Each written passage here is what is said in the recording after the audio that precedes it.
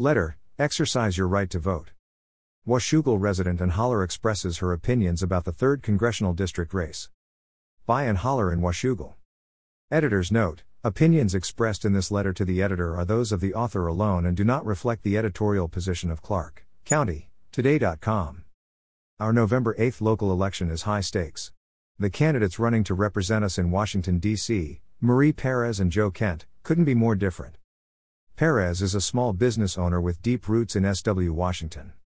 Kent recently moved to our area from Portland so he could run for office. Perez is a moderate concerned with healthcare costs, women's rights, fair elections, and inflation. Kent wants to defund the Department of Education and significantly change Social Security. Perez believes transparent government is vital in overturning Citizens United, which allows corporations and billionaires dark money into campaigns, is key. Kent believes the 2020 election was stolen, the government created COVID, and promotes extreme conspiracies.